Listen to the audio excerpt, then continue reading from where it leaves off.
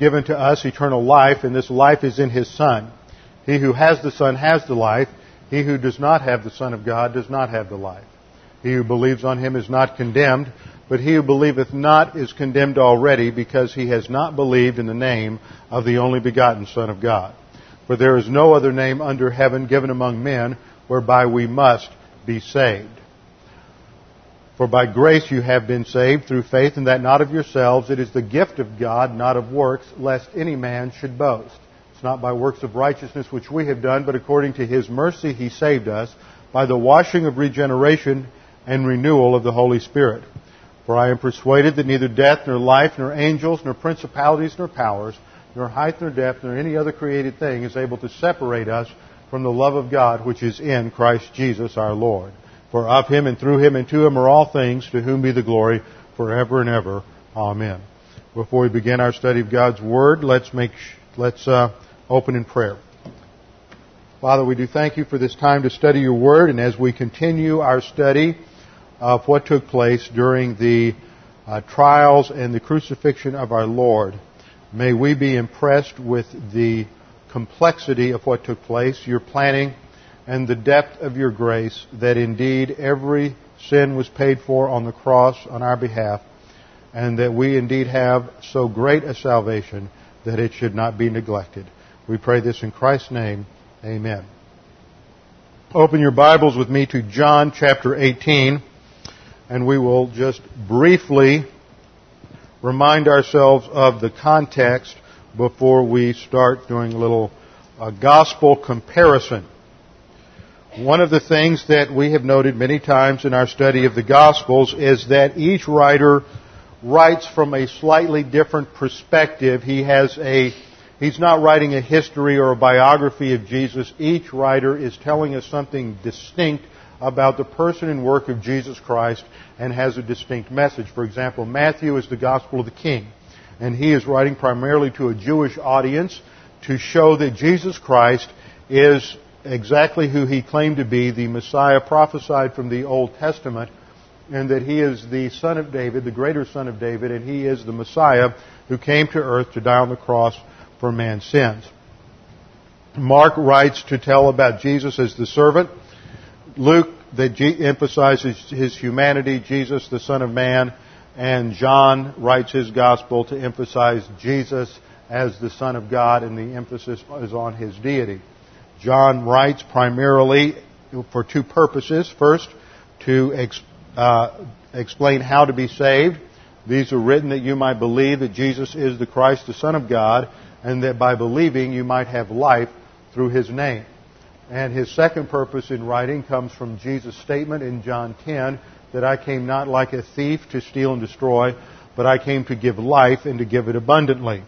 And so for the most part, the Gospel of John is written to explain the signs that Jesus is the Son of God and therefore died on the cross as a substitute for our sins, with the exception of chapters 15 through 17, which explain how to have abundant life and the spiritual life. We are in chapter 18 at the close, where we are examining the trials that Jesus went through before the crucifixion. There were 6 trials of the Lord Jesus Christ. These trials took place. The first 3 or first 2 at least, were illegal. They are the religious trials that took place before the Jews. The first was before the old high priest Annas, who still exercised power, and even though he was not the de jure high priest, that means the high priest by law or by actual title, he would still function de facto as high priest because of his position and power. And it very well could be that if he was a descendant, a Levitical descendant, or Aaronic descendant, that the Jews still recognized that, because he would have been appointed for life despite the fact that he was removed from office by the Romans. Jesus appeared before Annas, then his son-in-law Caiaphas, who was the actual high priest, and then they summoned the Sanhedrin for a kangaroo court. It was illegal because it was held at night. They passed a capital punishment verdict at night, which was illegal. They convicted Jesus on the basis of his own testimony. They did not have witnesses that agreed in convicting him, and a number of other reasons that we've covered. So these trials were illegal. Then, since they were not allowed by Roman law to execute anyone, they could not practice capital punishment without Roman permission. They had to have a civil trial before Roman authorities, and they had to conjure up some sort of charge against Jesus that would be worthy of death under Roman law. So we see that there are two systems of law at work: the Jewish law, or the Mosaic law, which came from the hand of God and is the greatest legal system ever to be utilized in human history. And that broke down and was destroyed because of the religious subjectivism of the Jews and their rejection of God and His grace. The civil trial relies upon Roman law. And under Roman law, Jesus did not have much of a standing, because under Roman law, Jesus was not a Roman citizen, and therefore he did not have very many rights or much standing, and so it was not even necessary to convene a formal trial. If he was a Roman citizen like Paul was, and you can compare the Roman trials of Paul under Festus in Acts, around Acts 17 and following. There's several times when he is interviewed by the prefects at that time, or the procurators at that time, and he is treated a certain way because he is a Roman citizen. Jesus was not, and so it did not apply to him. And there are 3 civil trials. First, he appears before Pilate. Then Herod Antipas, who is in Jerusalem for the Passover, and then he comes back to Pilate. And we are studying that right now. The first trial before Pilate is covered in John 18, and I want to correct something I said last time. It goes from John 18:28 down through verse 38. Down through verse 38. Sometimes it's difficult in here to find and discover exactly where some of these trials separated, because none of the gospel writers tell us about all 6 trials. So you have to compare Scripture with Scripture in order to determine where the breaks were. And that's one thing we're going to be doing this morning. The first religious trial under Annas is covered in John 18:12 through 14, and verses 19 through 23. The trial under Caiaphas is covered in Matthew 26, 57, and 59 to 68, as well as Mark 14, 53, and 55 through 65. Also Luke 22:54, 63 through 65, and briefly mentioned in John 18:24. The trial before the Sanhedrin is mentioned in Matthew 27:1, Mark 15:1, and Luke 22:66 through 71. That Luke 22:66 to 71 is the main passage on the Sanhedrin trial. The initial trial before Pilate is covered in John 18:28 to 38, and here we have seen that Pilate attempts to save Jesus from the cross by declaring his innocence. Pilate interviews Jesus and determines that there is really nothing that Jesus has done that is worthy of capital punishment under Roman law. But as we have seen, Pilate is in a fix. He is basically over a barrel. He is being blackmailed by the religious leaders because of previous failures in his administration. He has offended the Jewish leaders on 4 different occasions in the past, one of which has occurred just a few months previous to this, and they have complained to Caesar back in Rome, to Tiberius, and Pilate's job may be on the line. So he is being blackmailed, and he is afraid of doing something that might further offend the Jews, and if they complain to Caesar again, he just might lose his life. So he's trying to reach some level of compromise with the religious leaders. Now, that sets up where we have been so far down to verse 37. Now let's just briefly read verse 37 and 38. The conclusion of this first trial, Pilate said therefore to Jesus, "So you are a king." Jesus answered, "You say correctly that I am a king. For this I have been born, for this I have come into the world to bear witness to the truth. Everyone who is of the truth hears my voice." And here we see a major theme that has been developed in the gospel, and that is Jesus as truth. Before Pilate is standing Jesus, who is the truth. I am the way, the truth, and the life.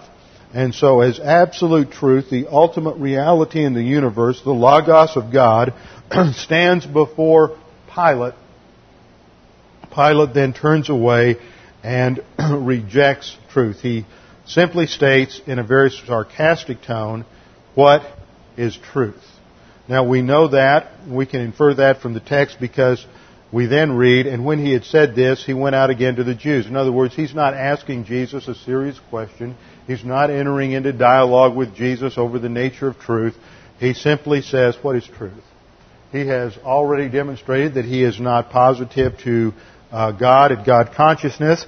He has no interest in spiritual things. He has ignored the religious issue. He does not try to find out anything more from Jesus about this messianic role that he is accused of.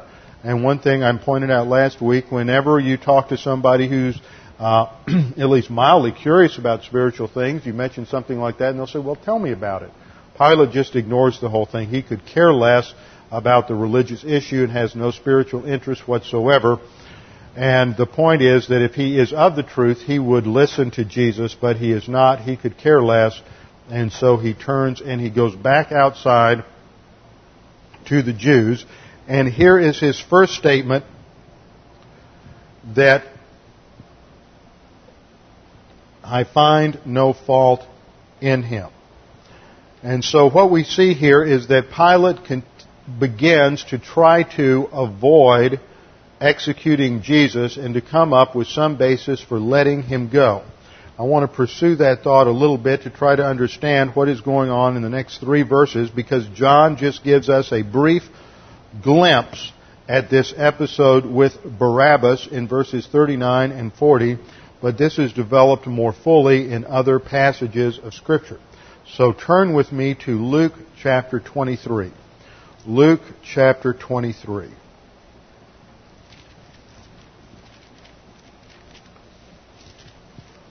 The synoptic Gospels of Matthew, Mark, and Luke give us a little more detail in what was transpiring during the trial of Jesus at this particular stage. Let's pick up the setting. What exactly is the setting? We have already seen that this is in the middle of these 6 trials, the conclusion of the 4th one before Pilate. Now, if you look at verse 23, or chapter 23, verse 1, we read, Then the whole body of them arose and brought him before Pilate. This is the beginning of the 4th trial. Who is the whole body of them? Well, if you look back into the previous chapter, at verse 66, it is referring to the Sanhedrin. When it was day, the council of elders of the people assembled, both chief priests and scribes, and they led him away to their council chamber. So this is the Sanhedrin. It takes place at daytime because it was necessary for them to have an official verdict. It had to be during daylight hours. So as soon as dawn occurred, they summoned the Sanhedrin to hear the judgment against Jesus and to pass a verdict. After they passed the verdict, the whole body brought them before Pilate. So you have the crowds, the whole body of them. in Luke 23:1. In Luke 23 verse 4, they are said to be the chief priests and the multitudes. It is not merely the Sanhedrin, but now there is a large crowd of Jews outside the Praetorium. Now what has happened is, because it is Passover, the Jews are falling back on an excuse that they don't want to come into a Gentile government headquarters because they're using the excuse that it would defile them and they wouldn't be able to eat the Passover dinner. So they're using that in a way they gain a little upper hand on Pilate and are in control of the situation. They're standing outside. They won't come inside the Praetorium. And Pilate has to go back and forth. He has Jesus inside. He goes in and he interviews Jesus. Then he walks back outside to talk to them. Then he walks back in to talk to Jesus. And he's bouncing back and forth. And that shows right away he's stopped exercising leadership and he has allowed the Jews to be in control of the situation. He should have said, wait a minute, this man, from what I can see, isn't guilty of anything. I'm not going to be railroaded through making some sort of fast decision on this just because it's a religious holiday. If you want to bring charges against him, we're going to have to follow protocol. You're going to have to come all the way into the Praetorium. So if you really care, either come in now or I'll dismiss him, or we'll wait and do it next week. But rather than do any of those things which might offend the Jews, he is going to exercise leadership by virtue of popular decision, sort of like leading the country on the basis of polls. But we won't say anything more about that. That's bad leadership. Leadership operates from absolutes, not from relatives, not from relativism. And that's exactly what we see with Pilate, is he's more concerned about being popular than he is with doing what's right at this point, and he's more concerned with saving his job and maintaining his position without offending the Jews. There are the chief priests and the multitudes. And then look down at verse 13. Pilate summoned the chief priests and the rulers and the people. Before it's the crowd, the whole body, it's called the multitude, and now Luke shifts the term to the people. Well, the chief priests are the same group that's been involved before. The rulers, here's the Greek word or participle, archontes, which is a term for the rulers. It's a plural indicating the rulers and is used in other places to refer to the Sanhedrin. So here it's again just another reference to the Sanhedrin, the Jewish religious leaders comprised of the Pharisees and the Sadducees. And then he uses the term the people here, I think, for an important reason. Notice in verse 14, we'll come back and look at this in a little more logical order in a minute. But in verse 14, he's going to announce again that he's found no guilt in Jesus. Now, the charge against Jesus was that, by the Jews, was that he was deceiving the people and leading them astray. That was a specific charge. He is misleading the people, laos in the Greek, the people. And so I think Luke, when he describes the crowd in verse 13, he uses that phrase, the people, because he's drawing our attention to the fact that the Sanhedrin had charged Jesus with deceiving the people, and now it is the people who allegedly were deceived to whom Pilate is going to announce Jesus' innocence. So Pilate is trying to avoid judging Jesus and is trying to avoid executing Jesus, despite the fact that the Jews have fabricated a charge of political insurrection and sedition. They have claimed about Jesus that he is perverting the nation. They had really three charges: that he's perverting the nation, that he was prohibiting people from paying tribute to Caesar, which was blatantly false, and that he had made himself to be king of the Jews. And it's that last charge that they're hoping to pin everything as that he is some sort of a political threat to Caesar. Now, the interesting thing is, if you've been around for any length of time, especially back in the 60s or 70s, it was very popular to paint Jesus as a political revolutionary. that he was leading people to freedom, that sometimes he's portrayed as some sort of freedom fighter like Che Guevara or Fidel Castro, and you had all kinds of silly things like that were written back in the 60s and 70s, but of course that had a precedence in liberal theology going back into the early 19th century.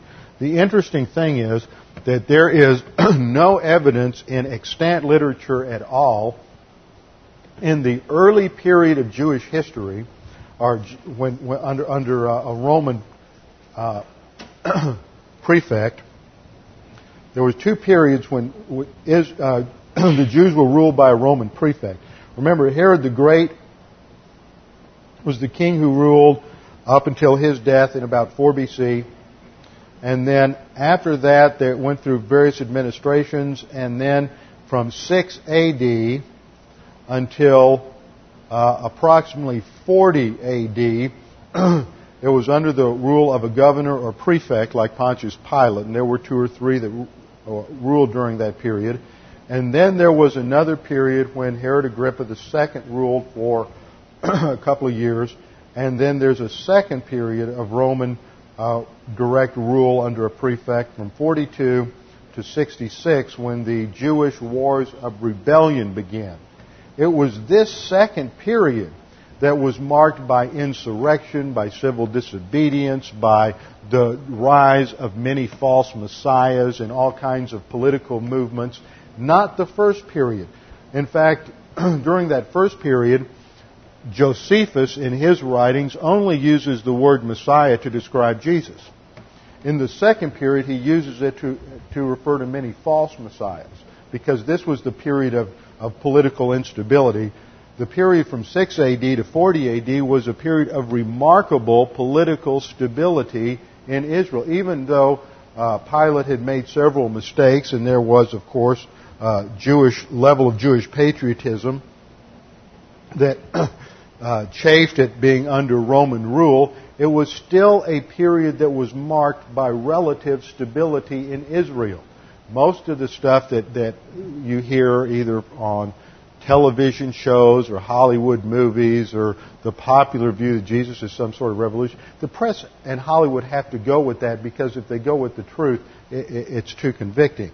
So you have to go with some other alternative, and that's the one they opt for. But there's absolutely no evidence in any historically extant literature that there were those kinds of revolutionary activities taking place during the period of Jesus' lifetime prior to 40 AD. But the Jews here do fabricate this charge. He's making himself out to be a king because they need to have something that is worthy of execution under Roman law. So they come up with that particular charge, and so Pilate has to deal with it. Now in John 18:31, in his first attempt to avoid responsibility in the trial, Pilate had told the Jews to just take Jesus and judge him by their own law. And that's when they responded by coming up with these charges that he was really causing trouble, perverting the nation, and making himself out to be the king of the Jews. So that meant that Pilate had to go back in and evaluate him a little further, and that is what we covered in John 18:32 down through verse 38. And so at that point, Pilate takes his second attempt to free Jesus, and after this examination, he again finds Jesus to be innocent. And we saw that in John 18:38 when Pilate said, "I find no basis for a charge against him." So by that point, by the end of the first trial, Pilate has twice stated that Jesus is not guilty of any crime. So he takes the third step in avoiding responsibility for the situation, and he knew that Herod was in town, Herod Antipas, who was the ruler of Galilee, the Tetrarch of Galilee. So he sent Jesus to Herod. I'll pass the buck. And this is covered in Luke 23, verses 4 and following. Pilate said to the chief priests and multitudes, I find no guilt in the man. That's the conclusion of that first trial. But they kept on insisting, saying he stirs up the people, teaching all over Judea, starting from Galilee, even as far as this place. When Pilate heard it, he said, he's found a way out. He's a Galilean? Is that what I hear you saying? Well, Herod's in town, so he's the Tetrarch of Galilee, so that's his jurisdiction, so I'll send Jesus to Herod. Verse 8. Now Herod was very glad when he saw Jesus, for he had wanted to see him for a long time, curiosity, not positive volition, because he'd been hearing about him, was hoping to see some sign performed by him. So you don't see anything negative about Herod here. He's not hostile to Jesus. In fact, the picture that Luke presents is that he's mildly curious and interested. Verse 9, he questioned him at some length, but Jesus answered him nothing. He was not going to speak. Verse 10, the chief priests and the scribes were standing there accusing him vehemently. And I want you to notice, in the midst of this scene, Jesus is calm. He's in control. He is relaxed. He is being unjustly accused. He is being presented as a victim. He is being lied about. He is having false witnesses come up to him. He has already been beaten probably at least once by the Roman guards. He's not a very imposing figure at this point. Remember when he was in the Garden of Gethsemane, he stayed awake all night praying, that he was under such pressure that he was sweating drops of blood. So here he doesn't look very good. His hair is probably, if not still wet, it looks like it has been damp and wet. His clothes are blood-stained. I do not imagine that he had a very pleasant body odor if he had been sweating blood and sweat all night, and this is caked upon his garment. He has his hands tied behind him. His feet are tied together. So he is not a very imposing figure, and yet he refuses to answer. He maintains his poise under pressure. Why? Because of the Holy Spirit. Remember, Jesus is doing two things in his life. The primary directive was to go to the cross and die for our sins. The second objective was to institute the basis for a new spiritual life operating on the filling of the Holy Spirit that would be the spiritual life of the coming church age, which is the age in which we're now living. Jesus is demonstrating here that under incredible adversity, you do not have to convert that outside pressure of adversity into the internal fragmentation of stress in the soul. That no matter how unjust the treatment, no matter how false the accusations, no matter how painful and horrible the physical abuse might be, that is no excuse for reacting in emotional sin. That is no excuse for pushing the panic button, and it is no reason for giving up hope. He knows that God has a plan for his life. He knows what that plan is. He knows that God is still in control, and so he relaxes completely in the provision of God and fulfills God's plan for his life. The chief priests, on the other hand, are accusing him vehemently. They have converted the outside pressure of adversity into the inside pressure of stress in the soul. They are operating on anger, on bitterness, on jealousy, on envy, and they are fragmenting. But as we'll see in a minute, they're not the only ones who are fragmenting in the midst of this scenario. The only one who seems to maintain poise and stability throughout it all is our Lord Jesus Christ. So in the midst of this trial before Herod, he is accused vehemently. All sorts of false charges are thrown around, and yet nothing happened. He does not respond. Verse 11, and Herod with his soldiers, after treating him with contempt and mocking him, so they're ridiculing him, the soldiers are, they're probably spitting on him, and they're making fun of him. They dressed him in a gorgeous robe. I don't know why they did that, maybe a sense of irony. There are other indications that it was standard operating procedure from Roman soldiers to dress up someone like this as if they were a king as a way of ridiculing and mocking them. Now remember, Jesus has not slept all night. He is physically tired and weakened by that. He has not eaten since the night before. And yet he continues to maintain his poise. Now most of us, when we get tired and hungry, get a little bit irritable. It's a little less likely that we're going to maintain our poise and self-discipline and focus on spiritual priorities. And yet what this is showing us is that even under those conditions, the Holy Spirit is sufficient for us to maintain a relaxed mental attitude and poise and stability even when we're tired and hungry, and that's no excuse for being out of fellowship and grumpy and irritable and short-tempered. So he goes through all of the ridicule, all of the hostility, and Herod releases him back to Pilate. Herod, too, is smart. He knows this is a hot political potato. He doesn't want to take responsibility because he doesn't find anything in Jesus that is worthy of guilt. So Pilate's third attempt to avoid responsibility fails. Herod agrees with Pilate that Jesus is innocent and returns the innocent Jesus back to Herod. Now I want you to notice what Pilate says down in verse 15.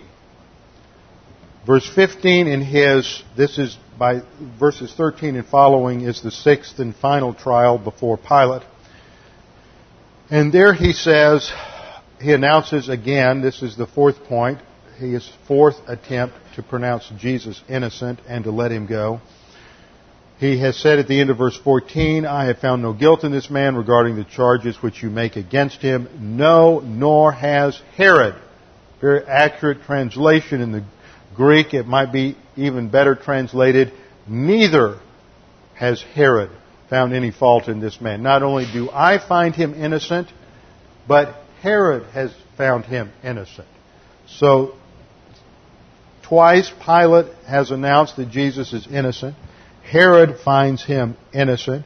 He's not challenged on this point, and yet the Jews are insistent. They continue to apply pressure on Pilate.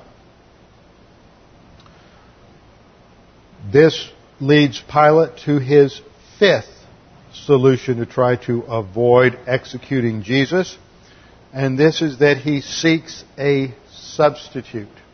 He now is going to grab at straws to find some solution, and he says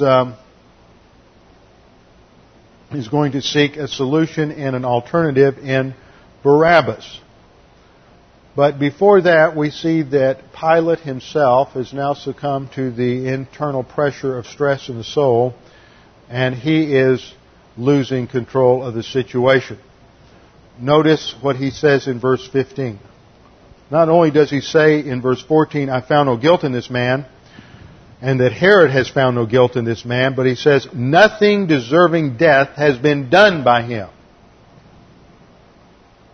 Okay, he's innocent. He's not guilty. He hasn't done anything criminal. He hasn't done anything worthy of capital punishment. So what's Pilate going to do? Let him go? No. No, I will therefore punish him.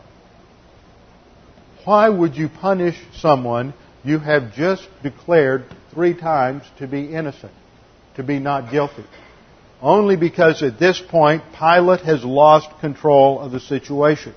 He realizes that he cannot let Jesus go without giving the masses something. He has to throw some kind of a bone to the masses in order to get them off his back. So he is willing to sacrifice his leadership and the objectivity of Roman law in order to make up to the Roman masses. And this principle is another principle of leadership, that once you start appealing to the masses, you have lost control of the situation and you are no longer a leader. Furthermore, it indicates that you are beginning to fragment in your own soul. Notice the contrast here between Pilate and Jesus. They are both undergoing intense adversity.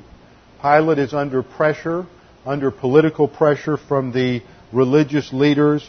Jesus is undergoing unjust accusation and a trial. Pilate's career and perhaps even his life are on the line. Jesus' life definitely is on the line, and the judgment of the perfect, sinless, eternal second person of the Trinity who will become sin for mankind is on the horizon. Pilate has rejected the truth. Jesus is the truth.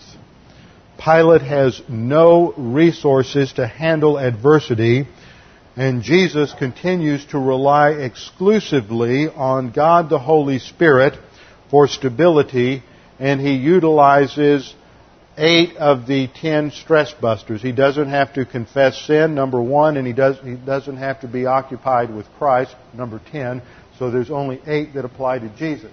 And he pioneered for us the spiritual life in terms of the stress busters, demonstrating that he can handle any outside pressure, any difficulty, with the sufficiency of God the Holy Spirit and Bible doctrine. So Jesus maintains his stability because of the Holy Spirit and Bible doctrine.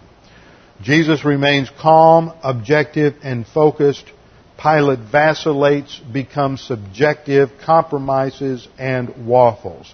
Internally, he is fragmenting, and he is becoming a moral coward. Now, one thing that we can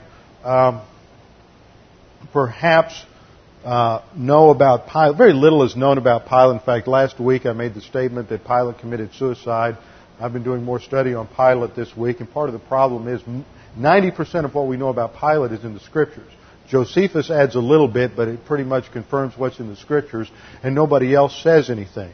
I have since studied even more. I have read that Pilate was executed. I have read he committed suicide, and I have read that he was exiled and died of old age. There are so many things that have been written about Pilate and also about Barabbas, who we're going to look at in a minute, that are based on just speculation, that it's almost impossible to read anything without recognizing that whoever it is you've read, they've picked up some sort of speculation somewhere and now teaching it as fact. And that's true even with something as reputable as Unger's Bible Dictionary. So Pilate is now fragmenting. He's becoming a moral coward. One thing we can suggest, though, it seems pretty likely for him to be appointed as a prefect. We know that he came from the second tier level of aristocracy in Rome, which were called the equestrian ranks. And the equestrian ranks were people who were promoted from sort of an upper middle class area because of job performance, because of skill, because of something that they had done. And for him to have been appointed prefect, he should have had a successful military career prior to this. So we can suggest from that and from some other things that we know about Pilate is that he did have a certain amount of courage when it came to military events, when it came to battle, when it came to facing down certain situations. But when it comes to a moral crisis where he has to take a stand, he is morally bankrupt because he has rejected absolutes. Once you reject absolutes, you have no basis for stability anymore. This happens individually and it happens as a nation. And this is one reason that this nation is fragmenting internally, because we have rejected moral absolutes from the highest level of leadership in the land all the way down to the lowest level of the population. Very few people, including Christians, consistently believe and operate on absolutes. Now, there are some Christians who stand out as stalwart examples of those who have had their mentality renewed by the Word of God and do believe in absolutes, but there are so many who haven't. I always remember an incident that occurred about 10 years ago in Dallas. This was a time in the late 80s, if you remember, great scandals among Christian leaders. There was a number of televangelists who were shot down because of one failure or another. And this particular individual in Dallas was pastor of the largest Baptist church in Dallas. It was even bigger than First Baptist. And I can't remember the pastor's name now, and that's irrelevant. But it was discovered that by the Board of Deacons that he had not only had one affair with a woman in the church, but they had kept that quiet as they should, because he had said, "I won't do it again," and they had set up some sort of an accountability plan to take him through restoration. And but it was then discovered that he wasn't doing that, and that there weren't one. There were probably 30 or 40 women in the church who came forward with charges of moral infidelity. So this was a big scandal in Dallas, and news media went out there as they do, and they're interviewing people, and they're interviewing one lady in the church. And this lady says, "Well, I don't know why everybody's so upset. Everybody else is doing it. Why can't he?"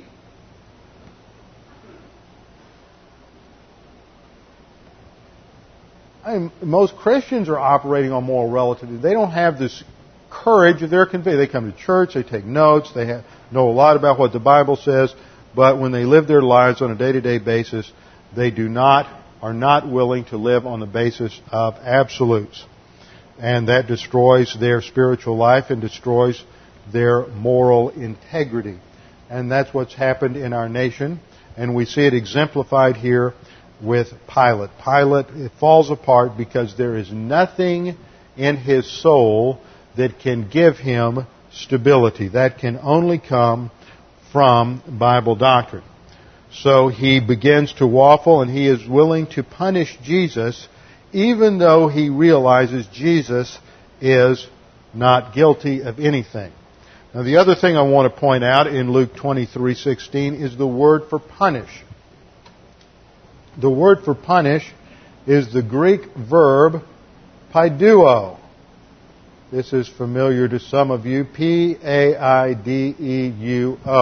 And it refers to the training of a child. It can also refer to discipline. It can refer to corporal discipline. And it can refer to some sort of mild punishment. This is not the flagellation punishment that Jesus is going to get from Pilate in just a little while. This is Pilate's still trying to just stay with the least amount of involvement as possible, so he's not offering a serious beating at this point. He is just saying, well, we'll knock him around a little bit and punish him at some low level, even though he's guilty of nothing. Maybe this will satisfy the bloodlust of the masses. But he was unable to do this. Verse 17, which it's in brackets in your New American Standard. It's not found in what some consider to be the oldest manuscripts. They think that the oldest means the best. I don't necessarily go along with that conclusion. It's very possible it's a textual corruption because it's not in some manuscripts, but it is in a number of manuscripts, and so we will treat it as if it is part of the Word of God. It is clearly stated in Matthew and Mark. Now he, that is Pilate, was obliged to release to them at the feast one prisoner.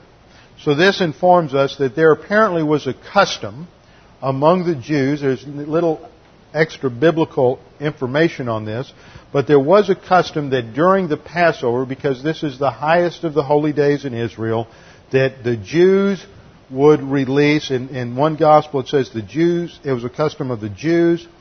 In another place it states that it was Pilate's custom. It was probably a custom they had that Pilate went along with. And that he would offer one prisoner each year and would commute his sentence and release him.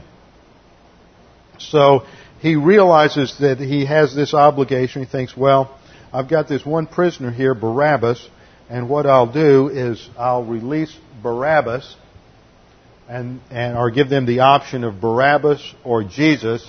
And Barabbas is such a horrible criminal that they won't want him released again because he has victimized so many people and he's a murderer and a thief, that they will choose Jesus instead. but he underestimates the power of religious emotionalism and the antagonism of the religious crowd to Jesus. What we see, just kind of an interesting aside here, is that three groups of people are really represented in this trial scenario.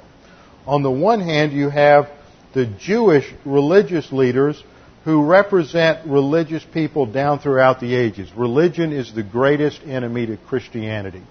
Religion, by definition, seeks to gain approval with God based on who and what man is. Religion emphasizes personal morality, it emphasizes ritual, and emphasizes human works as a way to gain God's approval.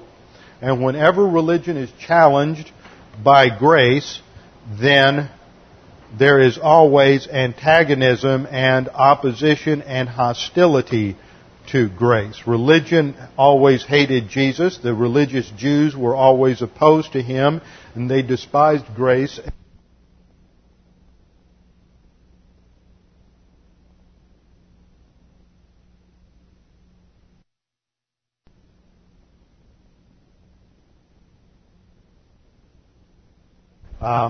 Rejected the gospel. Pilate, on the other hand, represents the secular atheist who rejects God and God consciousness and is not interested at all in spiritual things. And then the third representative here is Barabbas. And Barabbas is the criminal. He is a representative of the lowest element of human society.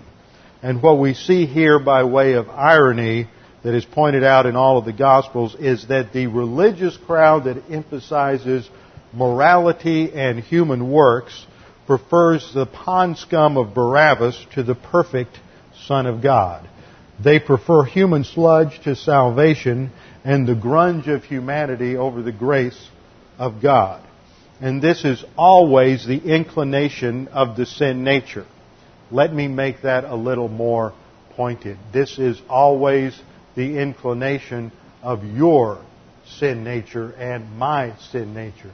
Because the sin nature is always attracted to human good and to evil and to sin. Never underestimate your sin nature or anybody else's sin nature. That's one thing that makes us do, or is the source of why we do much that we do. And we always disappoint ourselves and might disappoint others because of the sin nature. That's one reason we have to always forgive one another and treat one another with grace, because grace is the only way to deal with the sin nature. What happens otherwise is that you get involved in self-righteousness and arrogance and then hypocrisy, which is what happens with the religious crowd here. Rather than choosing the perfect Son of God, they choose this slime bag coming out of the pits of the Antonia Fortress prison. Barabbas is a notorious criminal. He's called an insurrectionist in Mark 15:7, that he was involved in promoting a riot. In Luke 23, he is said to be a murderer, a robber, and a bandit, and he is called a violent armed man in John 18, verse 40. So what we see here is that the people are choosing the worst of society and rejecting the perfect Son of God, the only perfect human to ever live.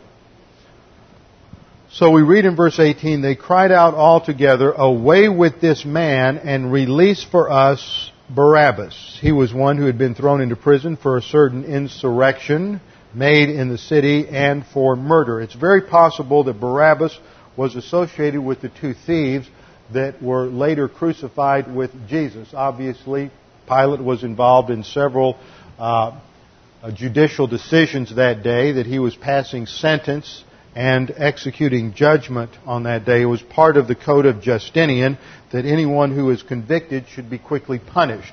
So it wasn't under Roman law, you didn't get a chance to appeal the verdict and stretch it out over 10 or 15 years before you were executed and attempt to bankrupt the system. You know, one of the arguments against capital punishment is it costs more to execute somebody than it does to keep them in prison for life. You know, you probably pay $35,000, $40,000 a year to support some guy in prison who committed murder.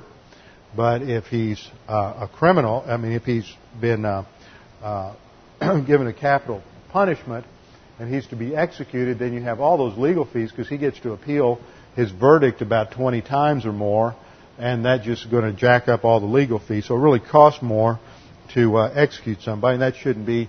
So in my opinion, they ought to get one appeal. That appeal should be done within the first year, and they should be executed no later than a year after the original verdict. Really, I'd like it to be longer than that, but I'm not even going to get that. So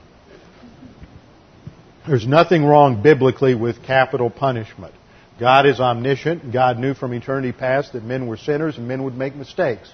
And yet He still not only authorized but commanded human government to execute criminals for certain crimes, including murder and rape and a number of other crimes. And when a society quits doing that, then they are on the road to self-destruction. Now, Barabbas is an interesting individual. In some of the Matthew texts, not the majority of the manuscripts, but in many manuscripts, he's called Jesus Barabbas. And so it is assumed that there was a choice. Which Jesus do you want? And Barabbas was an Aramaic word that meant son of the Father. So there's the speculation that he was offering, Pilate chose to offer Jesus Barabbas, Jesus son of the Father, or Jesus King of the Jews, and he might have been just playing with the crowd a little bit in the midst of that, using a little humor. But the use in Luke of the fact that he was involved in a riot, that he was called a laestes, which is not simply a robber, but is someone who committed armed robbery and was a violent man, that this indeed was one of the worst criminals in Jewish society. So they chose the absolute worst instead of the best. And that is the question that everyone must answer. Do they want Jesus or do they want Barabbas? Barabbas being their own sin nature and having to deal with sin on their own apart from Jesus Christ.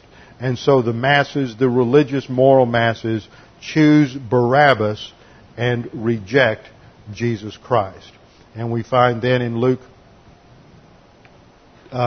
23, verse 23, but they were insistent with loud voices, asking that he be crucified, and their voices began to prevail because the masses had been stirred up by the religious leaders. And so Pilate finally completely caved in and pronounced sentence that their demand should be granted. And he released the man they were asking for, who had been thrown into prison for insurrection and murder, but he delivered Jesus to their will. And it is at this point that Jesus begins to go through the incredible physical torment and suffering that he would encounter before he went to the cross. And we will begin our study of that next Sunday morning with our heads bowed and our eyes closed. Father, we all have this choice to make, Jesus Christ or not. We are all faced with the same choice of the masses in Jerusalem. Are we going to choose the best of humanity, the perfect Son of God, undiminished deity united with true humanity, or are we going to choose to rely upon our own efforts and our own resources? And we are no better, none of us are any better than Barabbas. Although he may have committed certain overt crimes that we have not, in terms of his internal essential character as a sinner, he is no worse and we are no better than he. So this is the choice. This choice determines our eternal destiny. The issue is, what do you think about Jesus Christ? If you were here this morning and you have never trusted Christ as your Savior, that is the issue before you right now. All you have to do to be saved is to trust Christ as your Savior. You don't need to promise God anything, bargain with God, make moral reformation, or any other human factor. The only issue is Jesus Christ. Believe on the Lord Jesus Christ, and you will be saved. And Father, we pray that you would challenge us as we continue to understand all that you have done for us, that we might be stirred to gratitude, realizing that you have not only saved us, but given us a unique and an incredible spiritual life that we are to develop and to live, that you might be glorified. We pray this in Jesus' name. Amen.